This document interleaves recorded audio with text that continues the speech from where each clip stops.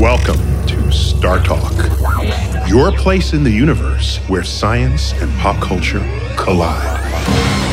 Star Talk begins right now. Welcome to Star Talk. Neil deGrasse Tyson here, your personal astrophysicist. This is a Cosmic Queries edition. Cosmic Queries in the Coronaverse. This is our continuing series of Star Talks that focus on the human condition during the pandemic. And Chuck Nice, my co-host. Hey, you know buddy. I can't do this without you. You know. That's right. Yeah, man. I'm happy to be here. I have something to do right now. This is great. Today we're focusing on mental health. Previously, we talked about the virus specifically. Now we're talking about how we're dealing with it. And, there's only one person we can reach out for. Only one. Heather Berlin. There can be only one. Heather Berlin, welcome back to Star Talk.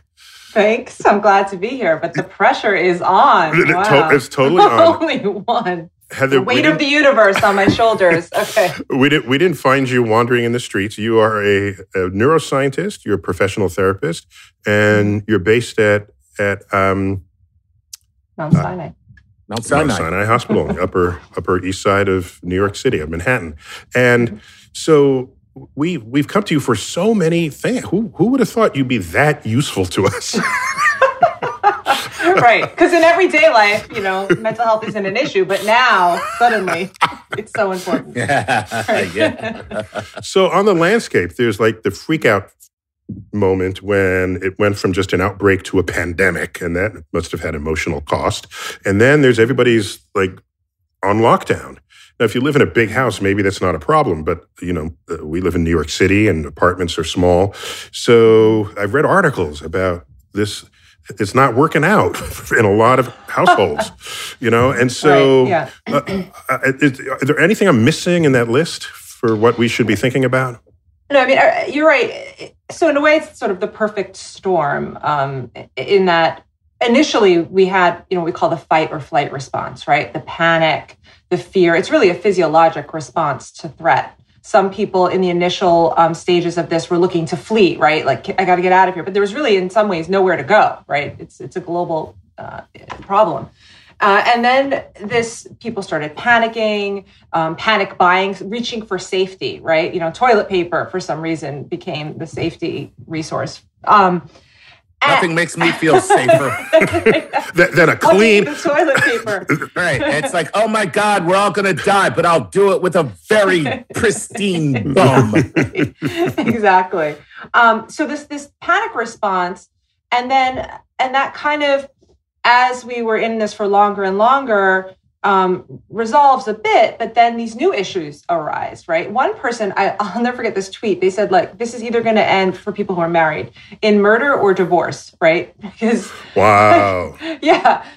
People, if you already had issues, they become exacerbated. Now, if you take people who already had mental health issues, whether it was anxiety or depression, now you're throwing in isolation. Work used to be an outlet for people, right? A way to maybe get away, to get away from bad relationships. But now you're all stuck in a house together. So anything that was already there is exacerbated. And then, in addition, people who weren't dealing with mental health issues, but perhaps they had a vulnerability, suddenly these mental health issues start to arise. But just one other thing I want to mention, which is a really interesting phenomenon that I've talked about and written about a bit, is that I have some patients, and so do my colleagues, who previously had OCD or obsessive compulsive disorder, afraid of contamination, and social anxiety. And just a subset of them actually have gotten better during the pandemic, a bit better. Suddenly, they're not alone. Suddenly, they're not the odd person out. They already were engaging in these behaviors of washing hands and being very conscientious about germs. And now everybody else is doing it. When you said they're not alone, you mean their behavior is no longer odd. Exactly. Because others have joined in their peculiarities. And so now it's a normalizing force on their conduct. Exactly. Really, I think really what they're experiencing is they're looking at everybody going, I told you. Right. I told you. It's validation. It's a validation. I was right all along. Right. And then people with social anxiety, I mean, this is great. There's no pressure to have to go out. They have a perfect excuse to not engage. So interestingly, some people with particular anxiety disorders have actually been more relaxed during the pandemic. So it doesn't affect everybody in the same way. Okay, so there's another dimension here, which is the people who have been, I think it especially affects people whose livelihoods were sort of outlawed during the pandemic, at restaurant owners and restaurant workers are, for me, the top of that list, but the list is long. And there's a huge industry there. And some of them in some states have now rebelled. Would you say that's a psychological state, or is it just a normal, of course you're going to rebel because the government took away your livelihood? There are a few issues. Well, first, obviously, the economic stress is an added factor for people. There is also some people react with denial. It's so overwhelming. And also the uncertainty, when is it going to end? What if we don't have a vaccine? So we have these psychological defense mechanisms. One of them is denial. Oh, you know what? It's not even that bad of a problem. It's just like the flu. Like, let's just go back to life as normal. And almost it's kind of a denial. It's obviously motivated by these very good reasons. They're in economic hardship and they can use all that to rationalize. But a lot of it is you have to, in order to do that and remain without having what we call cognitive dissonance, you have to downplay the threat. Oh, it's not so bad of a threat. And that will justify your behavior. This will go away. It'll be like a miracle. It'll go away. Wait, so Heather, you raise a fascinating point. What you're saying is, since we are thinking creatures, emotional thinking creatures, the juxtaposition of those two dimensions of what it is to be human have fascinating consequences. So that what you're saying, if I understand correctly, is you can't just up and say, we need to go back to work because I got to make money. You have to distort evidence or distort statements made by scientists so that, like you said, it doesn't conflict within you. And so they got to simultaneously say it's not so bad and be in denial. That's a peculiar manifestation of human thought. I mean, that's the human condition, because we have these self-protective mechanisms of our ego, right? We don't want to say, oh, I'm a bad person. Like me going out, let's say, without a mask, I'm going to kill somebody's grandmother, right? Nobody wants to say so in order to get away from that thinking you're a bad person, you have to change the narrative to justify your behavior, to protect your ego. So you think, oh no, I'm a good person because actually there is no real threat and I'm not threatening, the lives of other people. Or else you'd have to say you're a bad person, but the ego protects against that. Wow. How much of this is cultural, what you guys just discussed? Because in some cultures, it's seen as a responsibility. Like, I got to wear a mask because I have to protect the collective. Whereas in America, we're like, you don't tell me what to do. It's America. I got rights, damn it. I got rights. So how much of that is cultural? There's a significant part of it that is cultural. Less so when it comes to those defense mechanisms like denial and so forth. That's pretty, a biological kind of reality across the board. But the comparison between a collective society and an individualistic society, right? The collective is less concerned about their own, let's say, rights or privileges, and it's more about protecting the community. Whereas in places like America, it's individualistic, right? And there's some positive aspects to that. We're high achievers and the rest, but when it comes to something like a public health crisis, that could have very dire consequences, as we're seeing now, right? It's who cares about your health? It's about me and my business. I mean, again, a legitimate concern, right? I have economic concerns, but that the weights between the public good and the good of the individual, it's sort of a little bit out of balance. And so there are these cultural differences, and that is becoming apparent in terms of the numbers, right? I mean, how America is doing compared to some other countries. Yeah. So Heather, we went to our fan base to collect questions, and they knew the topic and they know you. So I think they're more your fan base than ours. they followed you. I'm just riding on your coattails, Neil. Like, take me with you. So, Chuck, you got the questions. You know the drill. That's right. We always start with a Patreon patron because they give us money.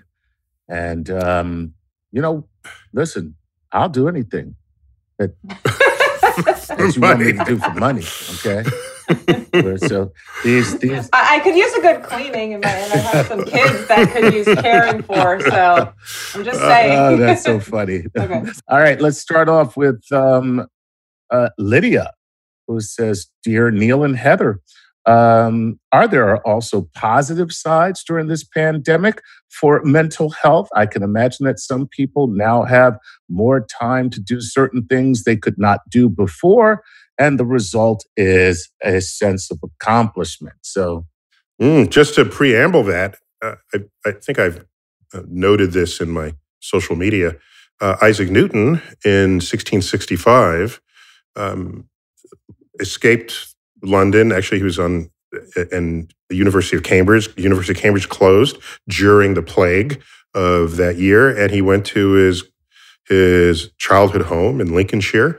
And that's when he made major advances in our understanding of gravity and light and mathematics. And so this would be an example of productivity going up, provided you have the right mindset in the first place, I suppose. So, Heather, what can you say about people's creativity, productivity, and the like? Yeah, again, it varies. There's no one blanket answer for everyone. It depends on people's situation. If you're fortunate enough to be in a situation, unlike myself, having to care for a 3 and 6-year-old right now, it might be an opportunity to, for example, I would love to work on my book right now, right? And some people do have the opportunity to do that, and they are, using this time, this sort of that was given to them in these productive ways. But then others feel the pressure, right? Oh, I should be doing something productive, and I'm not. And so it's a double-edged sword. But I do think, and I'm finding this again with patients, is that some of them are using this time to reset, to take a pause they're always on the treadmill, rushing through their life, and to say, actually, I want to work on my mental health issues now. I have the time. This is a really good opportunity to work on myself now that we're on a sort of a pause before I go back into the rat race. So people are using the time, I think, in positive ways when they can, right? When they're not struggling in other ways, they can use it to work on themselves or to work on a project.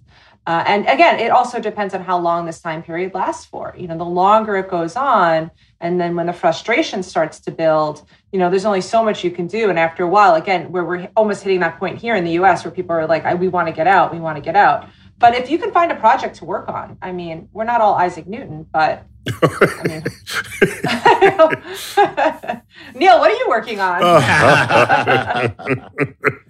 And of course, you did highlight at the beginning discussion some positive gains for people who are otherwise, you didn't use the word antisocial. What's the term you use? Well, they have people with social anxiety. Social some of them anxiety. are doing better. Yeah, they don't have the pressure to have to go out. They don't feel bad about staying in. Again, people with OCD feel validated. They're not alone. So there are these positive effects on mental health. And people who are, are closer to maybe their children came home. They came home from college or spending more time with their kids. And that could be very valuable and rewarding as well. That can also be a curse. Yeah, depending on your kids. So, Chuck, you got another one there? Here we go. Let's go back to another Patreon patron. This is Jim Marshall. And Jim says, "Hi, Neil and Heather. As a practicing mental health counselor, I am deeply concerned by the level of anxiety I see around me. Do you have any suggestions for people to get the help and support they need to weather this time emotionally?" I'm going to say, Jim, as a practicing mental health counselor, you should already know the answer to that. Jim's asking for as a public service to the people who are listening. So go ahead. Well, fortunately, they have lifted the restrictions. I don't know how long this is going to last for. So normally, let's say you're licensed in the state of New York to practice. You can't see patients via telehealth in California, but they've lifted those state restrictions. So now a mental health professional can, via telehealth, be available to anybody across the country. So that really opens the floodgates. Many people who normally wouldn't have access to a mental health professional now will have many more options. They're also, I work at a hospital in Mount Sinai, it is in the heart of the pandemic, and a lot of the frontline workers are experiencing severe mental health issues given what they're exposed to every day. So they've provided all these new services for providing mental health professionals to frontline workers. There's a number they can call. So people are aware of this issue and are making changes to make mental health professionals more available. So Heather, forgive my ignorance or possible ignorance in this question, but I mean, how much training do you and others really have regarding pandemics? I mean, this is not an everyday thing. This is not, nobody loves me, everybody hates me, or some other depressed state. This doesn't really have precedent in the current generation. So what do you draw upon in your own professional expertise to address this? Yeah, so it's true. Not everybody has the toolkit to deal with the psychological issues. But, at one level, anxiety is anxiety, fear, uncertainty, fear of a potential threat, whether it's because of the pandemic or because, you just lost your job or whatever it may be, the same tools do apply. But that being said, somebody who specializes, say, in schizophrenia, they might not be the best therapist to treat the depression and the social isolation and the anxiety. So there are variations in terms of therapists, but when there is a crisis, it's all hands on deck, so anybody who has some sort of training, it's better to have something than nothing, right? And then ideally you have a specialist who one of my specialties is anxiety. So that, comes in handy right now. But again, it's better to have something than nothing. And the rules, in terms of ethics, who you are and aren't allowed to treat in non-emergent times changes now. So when there is an emergency, and if somebody does not have health care available or mental health care available, you are legally allowed to treat them, because that whole concept, something is better than nothing. Got it. Chuck, give me another one before we go to break. All right, here we go. This is been to the gym on. That's the handle? Okay. Been to the gym. I haven't. I have not. I was going to say, where do you live? Because they're all closed here. All right. He's from Instagram. And Been to the Gym says, what is it that people like myself, although feeling for those having had hard times, who are enjoying quarantine while others are having a breakdown? Is it purely an environmental thing growing up, or does our biochemistry play a role? So Been to the Gym is loving the quarantine. He's like, I'm living my best life. And we will get back to that after the break. This is Star Talk.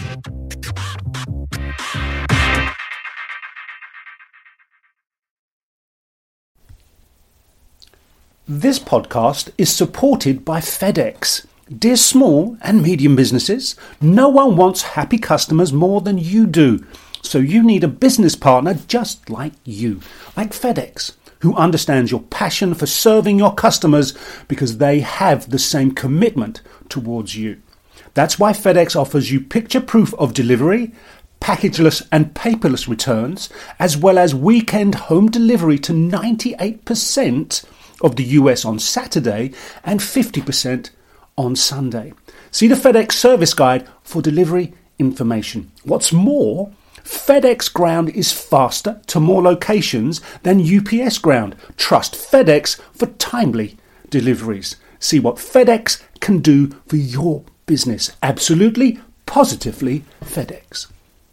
Whether you're a family vacation traveler, business tripper, or long weekend adventurer, Choice Hotels has a stay for any you. And that's good, because there are a lot of me's. Choice Hotels has over 7,400 locations and 22 brands, including Comfort Hotels, Radisson Hotels, and Cambria Hotels. Get the best value for your money when you book with Choice Hotels. Cambria Hotels feature locally inspired hotel bars with specialty cocktails and downtown locations in the center of it all. Hey, that's me. Radisson Hotels have flexible workspaces to get the most of your business travel and on-site restaurants.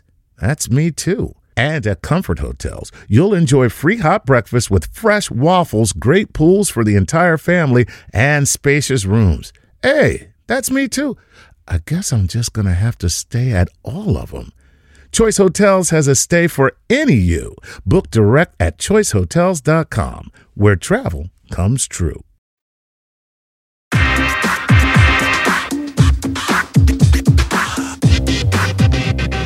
Star Talk, Cosmic Queries in the Coronaverse, Mental Health Edition.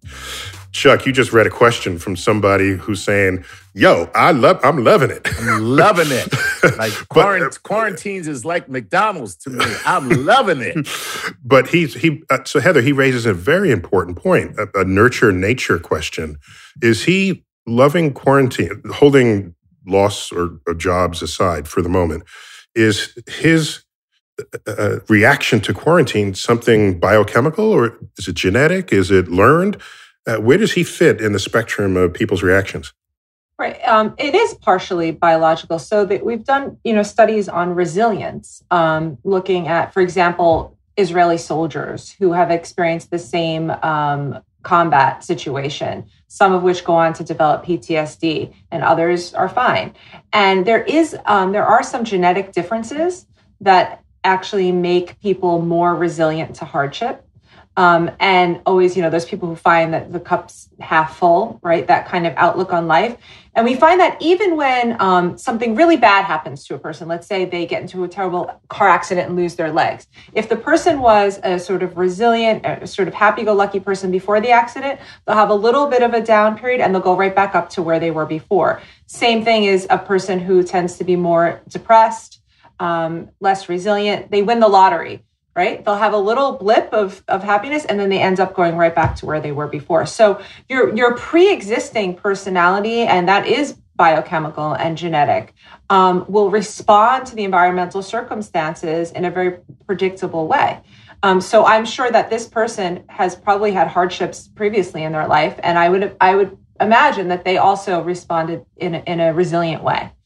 So there are these biochemical differences, which is why those people who have a genetic vulnerability or predisposition to develop psychiatric illness, this event will trigger that in them. Mm-hmm.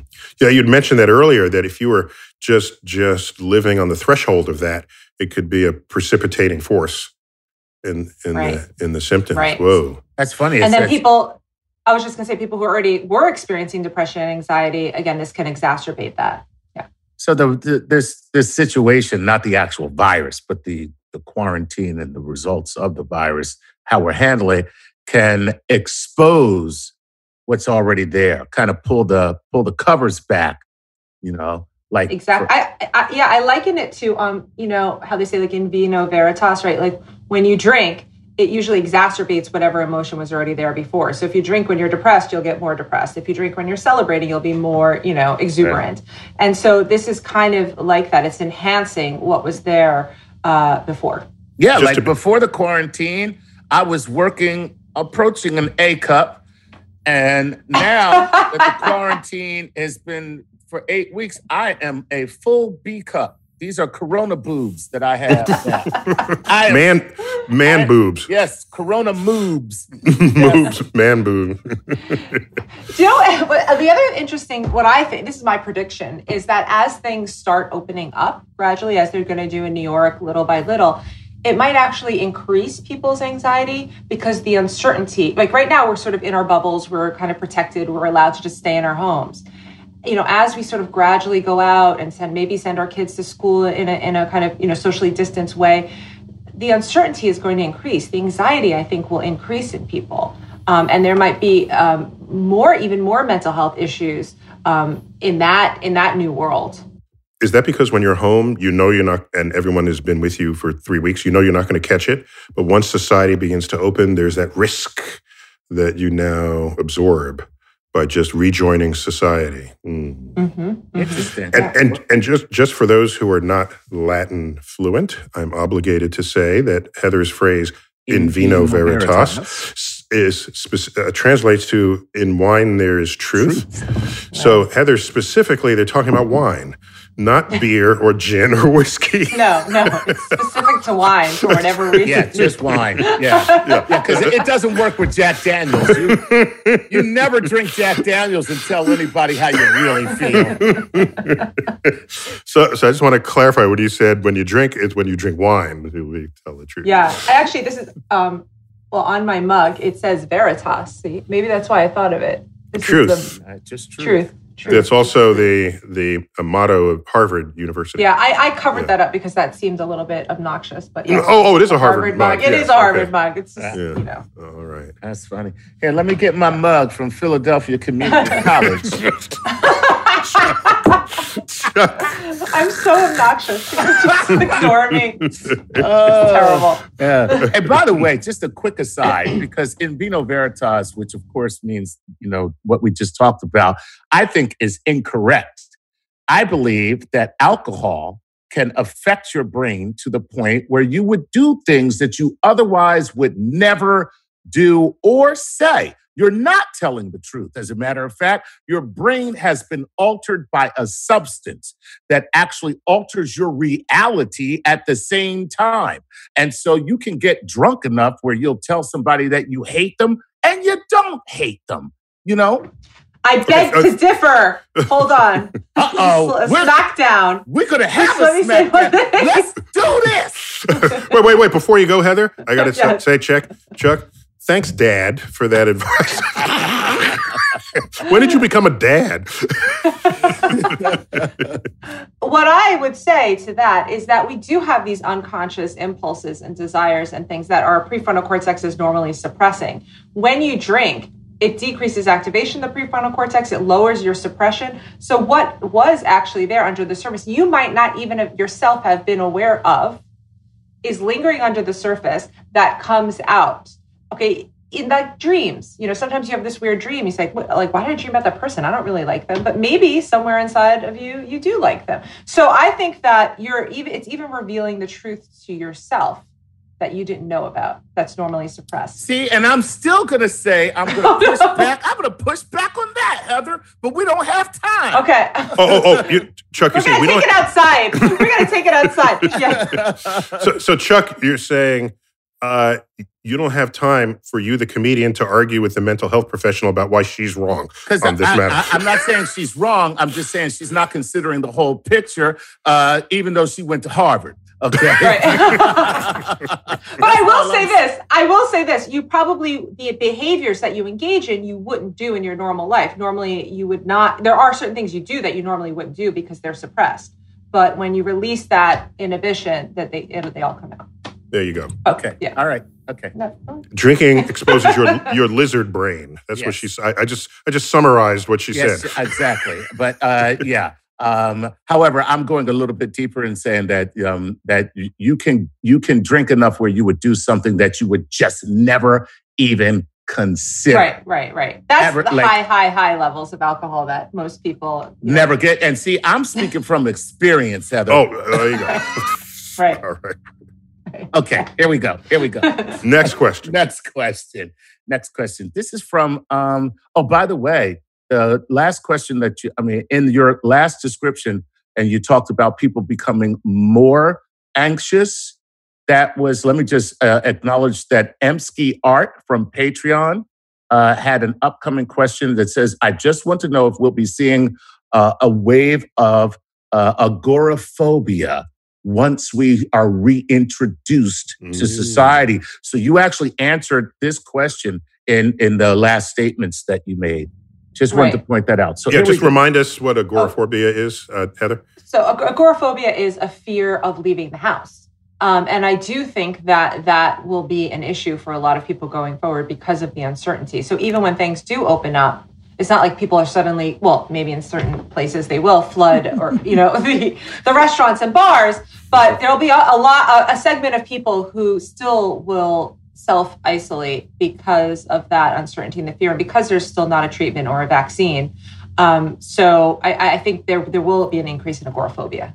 And if I remember correctly, the agora is an open space in ancient Rome Yes. where people gathered. And if you feared the open space and people, you were agoraphobic. I think that's the origin of that Correct. word. Yeah. And that's like some people who are afraid of being in malls or like big open spaces. That's kind of where it originated, because they would have a panic attack in the middle of it. So they just stayed home. And Wow. It's like the opposite of claustrophobia, right? That's funny. It's terrible when you have both. That really Oh, man. you can't go anywhere. I'm inside, I'm outside, I'm inside, I'm outside. All right. Okay. Oh, that was great. It's nothing to joke about. No, it isn't. It's very, very terrible. Yeah. It's terrible. Yes. Here we go. Frankie Swanky from Facebook says this. Hello, Neil and Dr. Berlin. I'm coming to you for some advice. When the lockdown began, I was going through a breakup.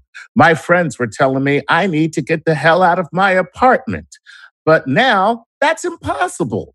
What is some good advice to maintain a healthy state of mind during all of this? P.S. I use Star Talk as a mental stimulation. You guys are great. Okay. Whoa, excellent. Whoa. He partially answered the question himself, actually. Well, this is a problem. So part of the treatment for depression, or like, let's say you're getting over a breakup, is what we call behavioral activation. It's the sort of gold standard treatment. So if somebody's depressed and they lack motivation, you actually like push them to go out and do activities to break that cycle. Now we're all stuck in the house. So our worlds have shrank, but we can still create these kind of mini worlds within them. So you can create novelty with things you have around you, right? So he mentioned, like, I use Star Talk for my mental stimulation, right? If you normally always play a crossword puzzle, like switch to, some other mental activity, learn to play chess.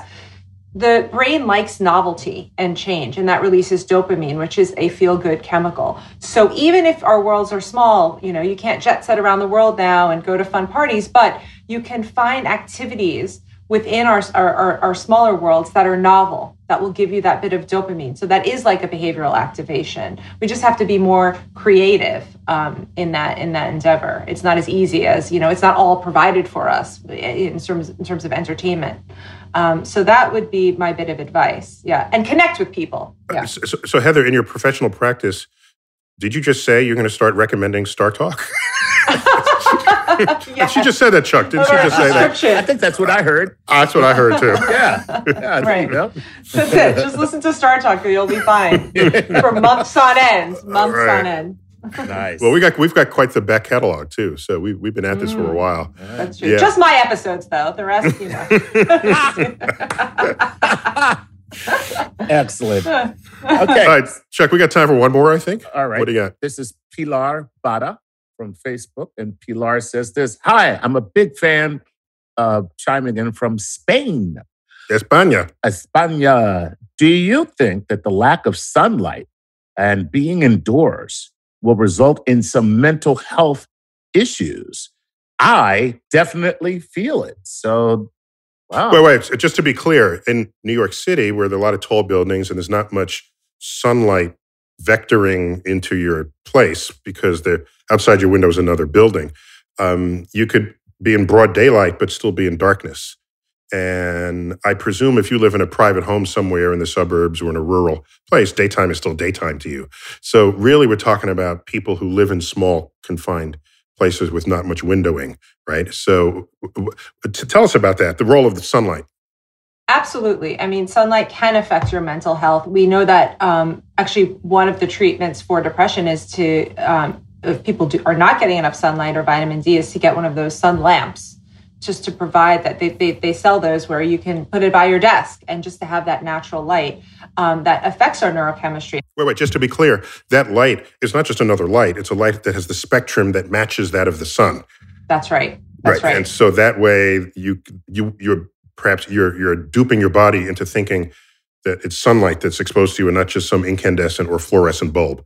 Exactly, because we've evolved with that spectrum of light over many years, and so that affects our sleep-wake cycle. So if you ever had jet lag, that can really mess you up, and it can actually make you more irritable and anxious, right? So it's affecting our sleep cycles as well. So you want to make sure you have that natural light, which sends a signal to the brain, like, okay, it's daytime now, you should be awake.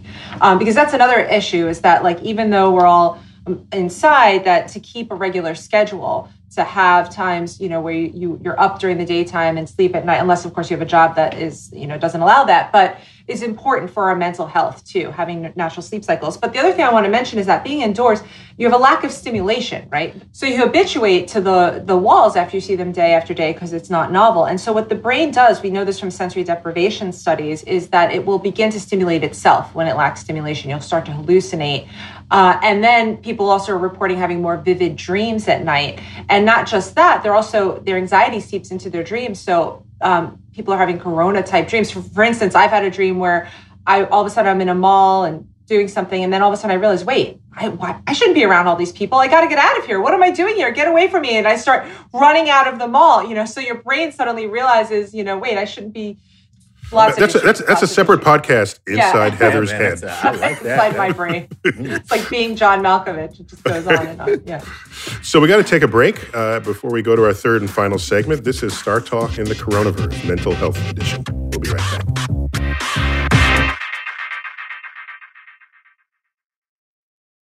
We'd like to give a Patreon shout out to the following Patreon patrons: Brian Poole and Dominic Wells.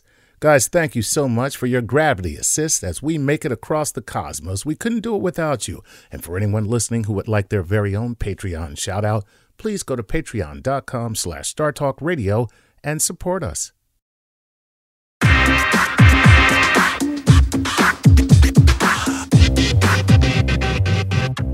We're back. Star Talk, Cosmic Queries, Coronavirus, Mental Health Edition. And I've got with me Chuck Nice, as always. Hey. Tweeting at Chuck Nice Comic. Thank you, sir. Yeah. And Heather Berlin, neuroscientist, friend of Star Talk, a therapist herself, based at Mount Sinai. Heather, always good to have you. And you've got a social media footprint. Your handle is what? Heather_Berlin. On Twitter. And how about and Instagram? Twitter. Are you there? I am indeed. And I believe it's the same. Heather_Berlin. You believe it's the same. Okay. So bad. I didn't know Twitter is the same. Yeah, it is the same. It is the same. Yes. Yeah, I didn't know that Twitter handles were belief systems. Weren't the same, and that Heather_Berlin on Instagram started getting questions. It's like, please tell me what I need to do to feel better during this pandemic. And it's just some woman in the city of Berlin, Germany, It's just, oh my God, wouldn't that be great? Just like, these Americans, they keep asking me these questions. So we got another face in the mix here. We've got Gary O'Reilly. Gary. Hey, Neil. Hey, everybody. Welcome. You just crossed over. You're my co-host along with Chuck for Star Talk Sports Edition. Yeah, just a little blindside run, just snuck in behind. Just came around the back door. And we thought we might devote this segment to mental health in the coronavirus, in the coronaverse. Yeah. But as it might affect athletes. And we're not seeing athletics at this point because seasons have been canceled or delayed. And so we might want to know what effect that has. So you have a question for Heather? I do, and thank you. Right. While athletes can exercise, they can do star jumps and press-ups, push-ups in the lounge. Wait. I must interrupt. Go on. Okay, we didn't just put a British accent on here for the hell of it. There's a reason why you are my co-host on Sports Edition. Gary, you are a former professional athlete, a professional soccer star in the UK. Thank you. Yes, I was. And if you were to lock me up in the coronavirus, I would probably be talking to someone like Heather Berlin very regularly. Often. So while athletes can do all these push-ups and step-ups in their own lounge, they can't be competitive. How are athletes, Heather, please, particularly those that are involved in ball sport games, retain that super fast mental processing speed that makes them on occasion just phenomenal? And if you're locked out of your sport for this amount of time, are you going to look at a degradation of that kind of mental speed? Or actually, does it stick with you, or how long does it take? Right. So look, I mean, a lot of people, especially if you play competitive sports, the not having colleagues with you to kind of help motivate you, right? And which speeds up our which gives us we need a goal to kind of speed up, your mental processes. However, there are other ways that you can keep that knife sharp, so to speak, right? So it's not just the physical activity, but if you can engage in competitive mental tasks. I mean, it's something as simple as, video games that involve competition. They have these where you can wear a headset and talk to the other people who you're playing with, right? So let's say a video, soccer game that you can play with other people, because to the brain, there isn't that much difference between, say, virtual reality space and real space. You can very easily trick the brain. So I would recommend, if you want to keep sharp, to play these sort of competitive sports virtually. And that will engage the same sort of mental circuits that you would engage if you were actually physically playing. That's interesting. Heather, I once hosted a spinoff of Nova, PBS Nova, called Nova Science Now. And one of our episodes was on the retaining mental acuity. And I was trained on a task. It was some kind of an arcade game, all right? And there I was, and I got better while I kept doing it. But I did it long enough, so it was really kind of in my head. Then I took a break. I actually took a nap. And then I came back, and I was better than at any time than I had left off. And the analysis was that my brain kept at that exercise because I'd gotten so embedded in it that I ended up improving not only my speed, my reflexes, and my acuity. So this is an interesting world, the brain that you study. It's called consolidation. And so that's why actually when you're studying for an exam or practicing a physical activity, sleep is so important. Breaks are so important because you have the period of time when your brain is sort of intaking the information. It's learning and learning and learning, sort of acquiring the information. But then you need, during the rest periods, are just as important because there are other neural processes that consolidate it. And we do find this after people sleep, there's this spike in performance. They do better. And then after a while, fatigue sets in and the rest, and you can start to drain off. So learning, that's also for an exam. Cramming for exam is not great. You want to space it out. You'll do better on the exam because you have these periods of consolidation. But let me get back to Gary's point, because he was specifically referencing what role a competitor has on your own urge to excel, rather than just people urging, cheering you on, right? So that was a different thing. It's why anyone would set a world record. They just ran or performed better than they ever have in their life, better than anyone ever has in that moment. How many world records are ever set by someone doing something on their own? I bet near zero.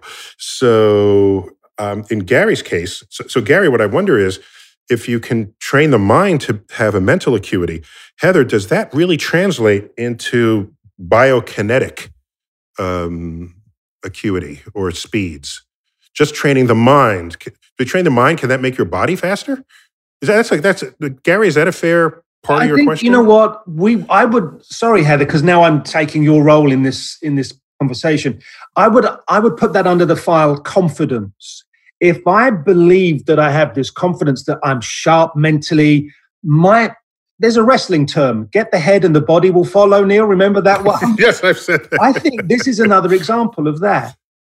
Yeah, I think it comes down also to motivation. It's motivation and then belief, right? So, we talk about self-fulfilling prophecies, right? If you think you're going to fail, you'll be more likely to fail. You kind of psych yourself out, right? If you think you're going to succeed, that's why the visualization, especially for athletes, is so important. Like, I'm going to make that goal. I can see it. I'm going to do it. So it's that the body will follow as long as it's trained and it actually knows what to do. So a lot of it is, getting yourself out of the way, getting your doubts and self-doubt out of the way to allow your body to do what it was trained to do. But if it's not physically trained to do that, or let's say you've been in quarantine and you haven't actually practiced for a while, you still won't, even though you can have all the mental motivation in the world, you won't be able to actually enact that if your muscles haven't, stayed up to par, let's say. So I think you need both. It's not one or the other, but the point is that if you're at home and you're an athlete and you're practicing your physical, keeping up with your physical activities, it's just as important to also keep up with that mental activity, with the competitive sports, the competitive games, let's say, and the drive and the motivation that comes from many different places. Some people have internal motivation for their own reasons. Some people need the competitor to have that level of motivation. So that will vary. So, Gary, you have more questions for Heather. I have a mind full of questions, but we're going to keep it to just this one for Heather. Now that certain leagues are coming back, we're sort of mid-May here, and the German soccer league, the Bundesliga, is the first out of the gates with games starting in empty stadium. NASCAR will return later this month. So in my mind, and Heather, please, because this is an interesting one for me, will athletes react differently, A, within the race as drivers, but for instance, soccer or basketball, how are they going to react to being in an empty stadium and having no reaction from the crowd? So imagine I do the most incredible trick or move, and then normally I get an instantaneous, wow, this rush of energy comes particularly personally to me. That's no longer there. How are athletes going to react to that emptiness? And Heather, before you begin, Chuck, the same question applies to you. What's it like being in a nightclub? Not that this will happen, but just so you can imagine it. You got a stand-up routine in a nightclub and nobody is at any of the cocktail tables. Does that work for you? Well, for me, yeah, it works because nobody's laughing when they are full anyway. So I don't care. It stays the same. Silence is silence. Silence is silence. I don't care. No. Believe it or not, I'm still doing comedy shows. They do them on Zoom now. And, we get like 100, 200 people that chime into these comedy shows to check out comedians just trying out material and doing stuff. And, it's, for me personally, my jokes, and people say this too, they're like, oh, you laugh at your own jokes. And I'm like, yeah, that's because I'm funny, okay? So how about you suck it, okay? Because I don't care that comedians aren't supposed to laugh at their jokes. I do most of my comedy for me, believe it or not. Again, similar phenomena. I'm thinking about these late night talk show hosts that are now doing these monologues without the audience feedback. And even somebody who's observing it, watching it, it feels a little awkward, right? Because of the timing. So, we often go through this process of, it's very kind of Darwinian of like performance, feedback, revision, right? And so we're performing and then we're looking for that feedback, whether positive or negative, that then helps us kind of revise our performance. And now we can either get it from the players that we're playing with, but a lot of the audience input helps. Like, let's say you're running down the field to get a goal, and now the audience is cheering and cheering and cheering you on. That's going to make you run even faster. And that, we call that in psychological terms, social facilitation. So we find that certain people's performance is enhanced simply by being observed by people. But that depends on what the task is. So that's if it's a simple task like running. As the task gets more complex, then you get the opposite effect. You get what we call social inhibition, which is that your performance can get worse if you're being observed, depending on if a task is very complex. So it's a mixed bag. But I think in general with sports, the audience feedback usually facilitates, right? It gives you more motivation to keep running or go that extra mile. And we are going to lose that. I feel like the sports are going to be slightly less aggressive, perhaps slightly less competitive, because there's not that motivational factor of the live audience viewing it. So the truly competitive player is going to flourish in that scenario. Somebody like a Tom Brady who doesn't care who's watching. I just need to kill you. I need to beat you at all. A Michael Jordan type. Like I'll never forget. I just heard a story of Michael Jordan in practice. A player on his team blocked his shot. And then for the rest of the practice, Michael Jordan actually dribbled around people to go to that player in practice to embarrass him. Okay, so Revenge. a player like that will flourish under the circumstances you just And said. also, actually, there are certain players who, and usually, I mean, people who are professional sports players have figured out ways to overcome this, but certain players have a bit of social anxiety. So actually, performing in front of an audience is harder for them. They have to learn how to block it out and focus. And so they might also do better without the audience there as a distractor. So it is a mixed bag, depending on the player, how internally motivated they are and how much they're impacted by the audience. So we got to call it quits there. So Heather, Gary, Chuck, I'm gonna pick you up over in Sports Edition. Yeah. And in the meantime, I'll just say goodbye to the three of you in this Cosmic Queries Star Talk in the Coronaverse Mental Health Edition. And like I said, Heather, it's always great to have you. Love being here. Thanks. All right. I'm Neil deGrasse Tyson, your personal astrophysicist, as always, bidding you to keep looking up.